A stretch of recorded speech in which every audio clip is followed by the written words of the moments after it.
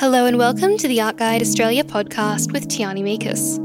This episode is the first of a three-part series on feminism, contemporary art and disability. We're focusing on a nationally touring exhibition called FEM-aFFINITY, which is a collaborative female-led show. It features a series of collaborations between 7 female artists who practice from Melbourne's Arts Project Australia, a studio and gallery for artists with an intellectual disability, and 7 female contemporary artists, including the likes of Yvette Coppersmith and Prudence Flint. In this episode, we hear from artist, curator and academic Catherine Bell, who not only curated the exhibition, but made the collaborations happen. Catherine and I talk about the process behind the show, as well as the subjective nature of feminism and what the word means to her. We discuss how she first became familiar with Arts Project Australia and what it means to break down art world structures to give voice to marginalised artists.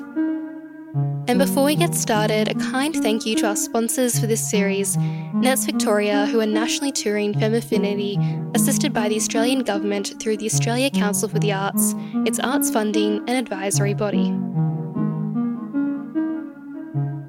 You've curated an exhibition on feminism and collaboration, and as an artist and academic, I know they've always held an important place in your work. But do you remember when you first started to become aware of feminism?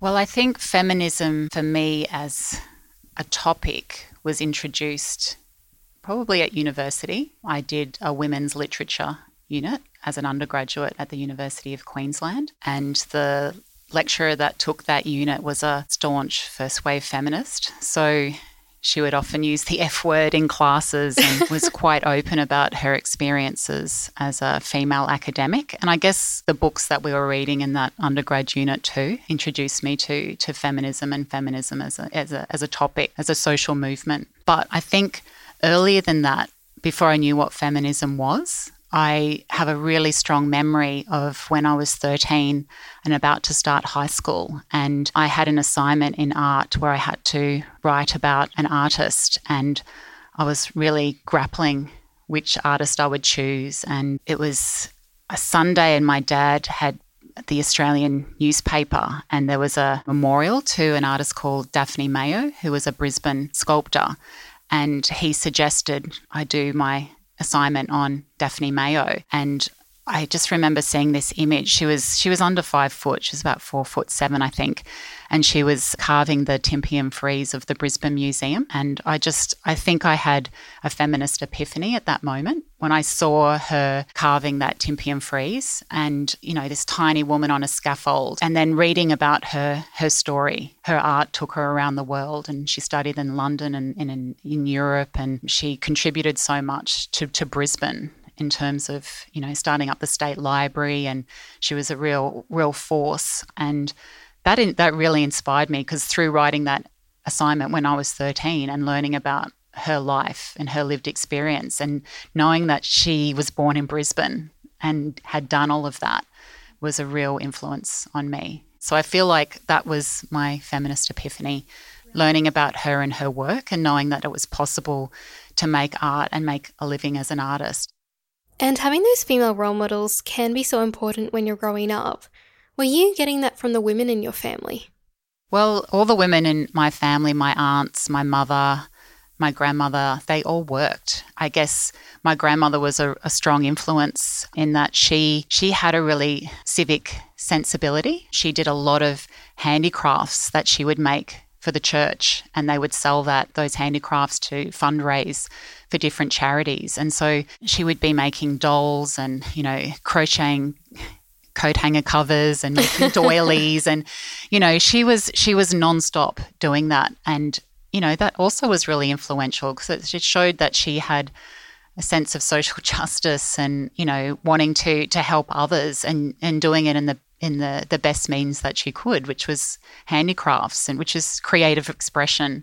And so I would sit there and watch her sew these dolls, and she taught me how to knit and crochet. And, you know, I still have coat hangers in my wardrobe that she made these beautiful crocheted covers for. And when I look at them, I just think, wow, you know, she was formidable with wanting to help others through her creativity. And all my aunts were teachers at school. And there was a real pressure after I finished high school to go into teaching, but I sort of resisted that for a while, and I sneakily signed up to go to art school after I did an art history degree.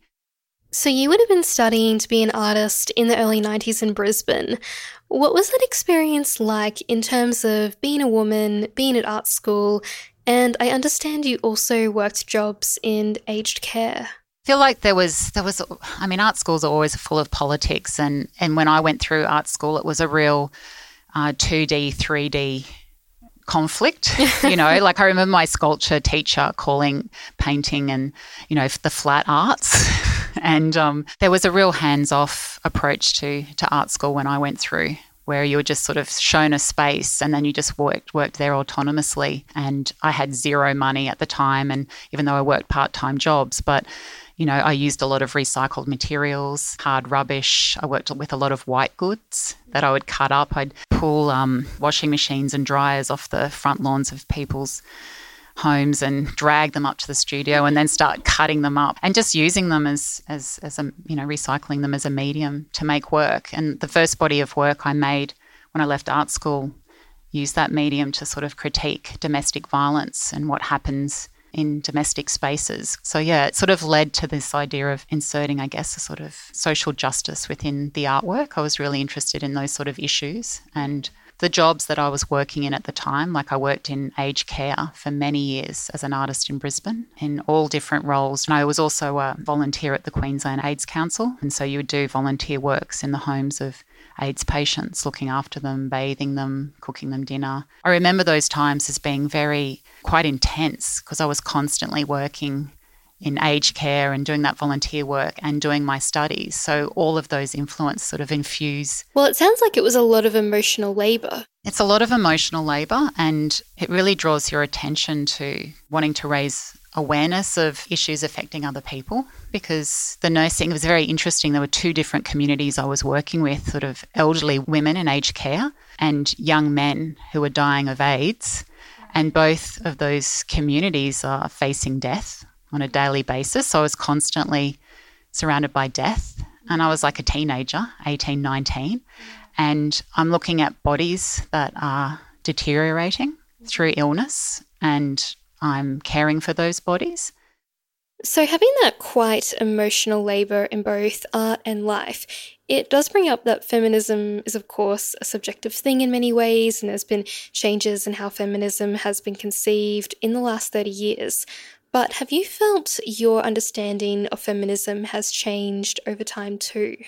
Definitely changed. And if I sort of rewind to when I first came out as emerging artist, I was taken on by a commercial gallery at an early stage as well. So I was also dealing with that sort of structure as a young woman trying to navigate being in a quite male-dominated art world as well. And thinking about feminism, I remember that sort of led onto a trajectory of the bad girls art world feminist movement, of the bad girls, and how that use of irreverence in art and then that naughtiness and that use of humour being so important to be able to express yourself as a female artist, to use that as a strategy. I think that suited my personality in terms of wanting to explore feminism in my art practice, and I followed that for quite a long time. But in terms of feminism evolving and my understanding of feminism, through working with Kathy at Arts Projects Australia,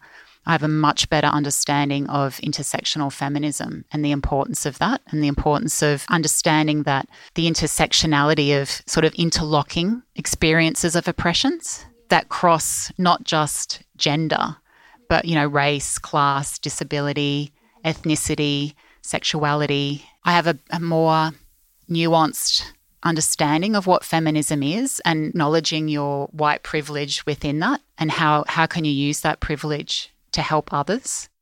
Maybe let's backtrack a little bit to your ongoing collaboration with Kathy Staunton. So Kathy is a very vibrant painter who practices from Arts Project Australia, and you two have been collaborating for years, and Kathy has painted your portrait many times, and you've created work documenting your collaboration together.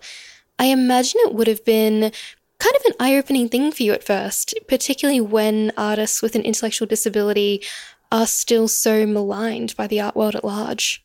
it was completely transformative in terms of really understanding the experiences of disability identity and wanting to know more and just feeling like this is meaningful to me and my practice, and I just was addicted. I just wanted to do more, understand more, and collaborating with Kathy, the experience of that, it was both intimate and expansive, because when you're working with somebody, very closely with somebody, you form a bond, a really trusted bond. That sort of support really encourages creating something else, and you're doing that creating of something else together. And when you have a neurodiverse collaboration, I imagine there may be some interesting ethical questions or learning curves that arise. So how did you approach the collaboration going in? The ethical questions are there, but I see collaboration actually as like a feminist model of production. So if you think about it from a feminist standpoint, when you go into the collaboration and you're thinking about feminist ethics, about reciprocity, it's non-hierarchical, it's not competitive, it's about shared knowledge. Yeah. Like we're going in this to learn from each other. It's a reciprocity, and it's a very personal exchange and a very privileged exchange. And I think because Kathy enjoys painting portraits even more so, and I think because we've started through the portrait exchange, there's a familiarity there with painting me as a sitter. And when you're in the position of a sitter too, you become, when you're sitting for Kathy's portrait, you become an active listener.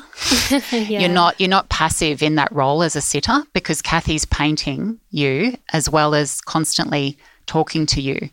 And she's sharing her inner frustrations. She's talking to you about things that are troubling her as she's painting you.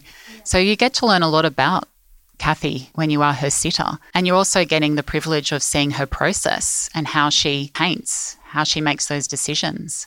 And this has been a sustained relationship now. So I don't see it just as a collaborator. I see Kathy as my friend, and we're in constant contact. It's a very demystifying process, because it's not like you go in with a list of ethics that you're going to conform to when you are involved in sort of like a neurodiverse relationship. It's a continual learning process. And I really believe collaborating with Kathy has raised my political consciousness. I really want to advocate for artists with disability to be included more, which is, FEM-aFFINITY was really a response to that's just the positive and meaningful experience of collaborating with Kathy. I wanted the other artists involved in that show to have that experience of collaborating with artists at Art Project Australia.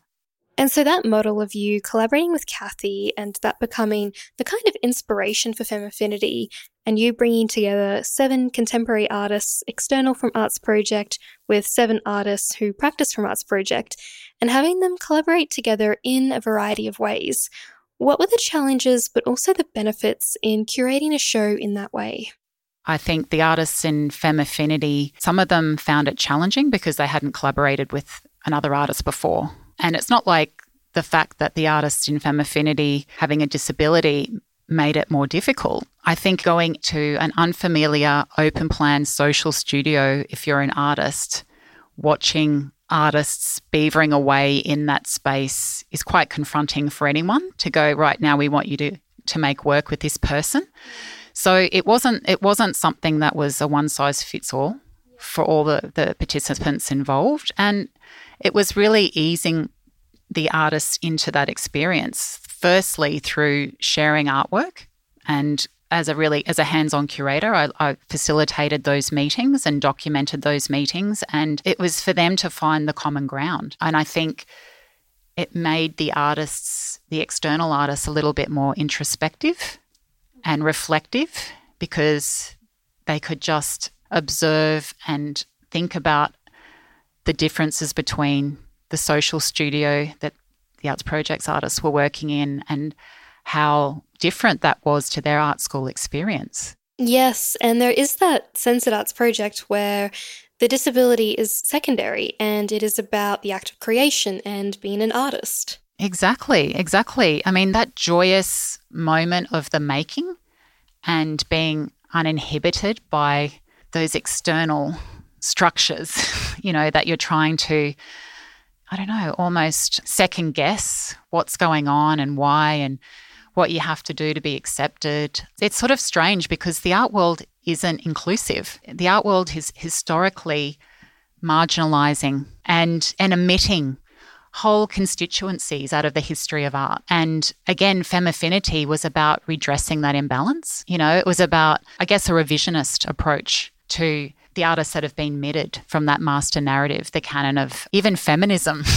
If we want to go back to feminism, disability has been excluded from feminism as well. FEM-aFFINITY wasn't about really focusing on feminism. It was about looking at collaboration as a feminist mode of production to help rectify that imbalance. Because I'm such an advocate for collaboration, for those principles that it instills.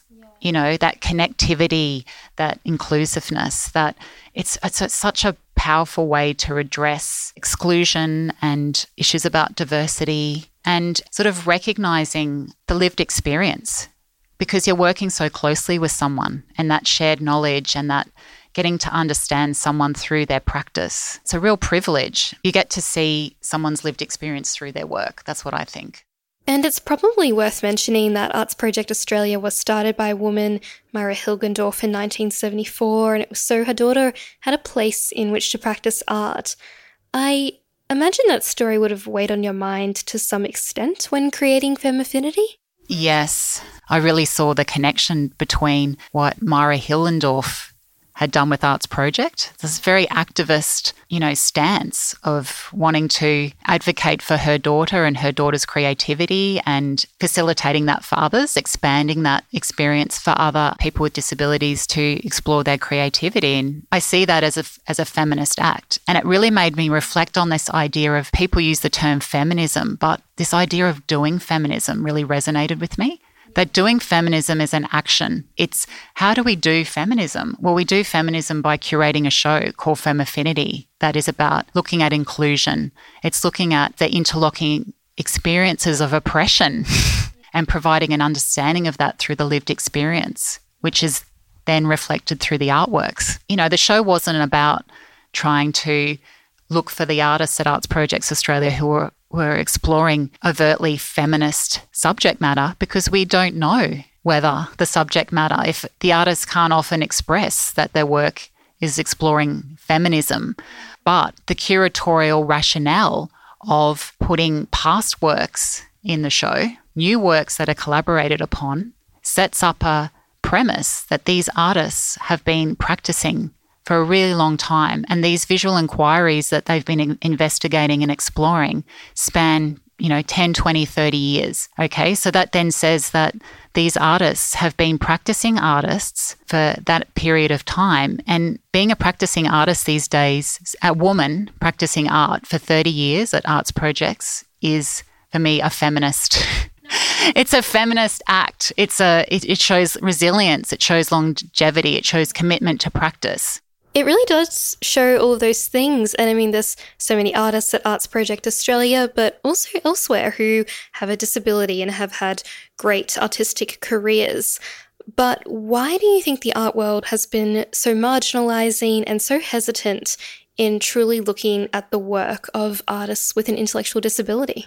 Ignorance. Yeah, okay. Ignorance, because I believe if those people stepped into Arts Project, they have a preconceived idea what art and disability looks like. So as if the practice isn't that rigorous or something. Yeah. And I think as soon as that is demystified by walking through the door at Arts Project and seeing the studio, seeing the level of professionalism, seeing the exhibitions, the quality of work that's produced, it will just blow them away. It's those preconceived ideas about what artwork looks like if it's made by a disabled artist.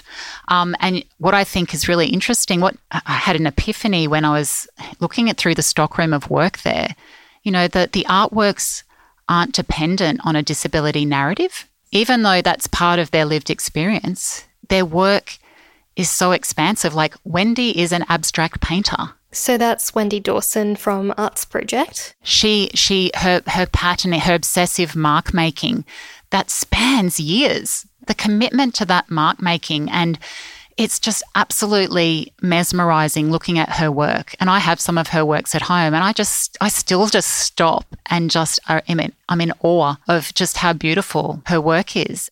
So what do institutions need to be doing then? I think it needs to be redressed in terms of much more of a commitment to showing the history of the work, like a retrospective of Kathy Staunton at the NGV, a retrospective of Dorothy Berry at the NGV. These are exhibitions that should be in these spaces. And, it's such a triumph to know that FEM-aFFINITY is currently touring around Australia and people are getting to see the work. And one of the great things I think about the show is that the Art Projects Australia artists aren't othered in that show. It's an equal footing. You look at the work, and as I've said before, people come up to me and they go, you can't tell which artist has the disability. And that's the point. And that's in it, they shouldn't be showing or having a retrospective at the NGV because they are an artist with a disability. It should be purely on the quality of the work and just that longevity of that visual inquiry. It's just, it's very inspiring, and it's very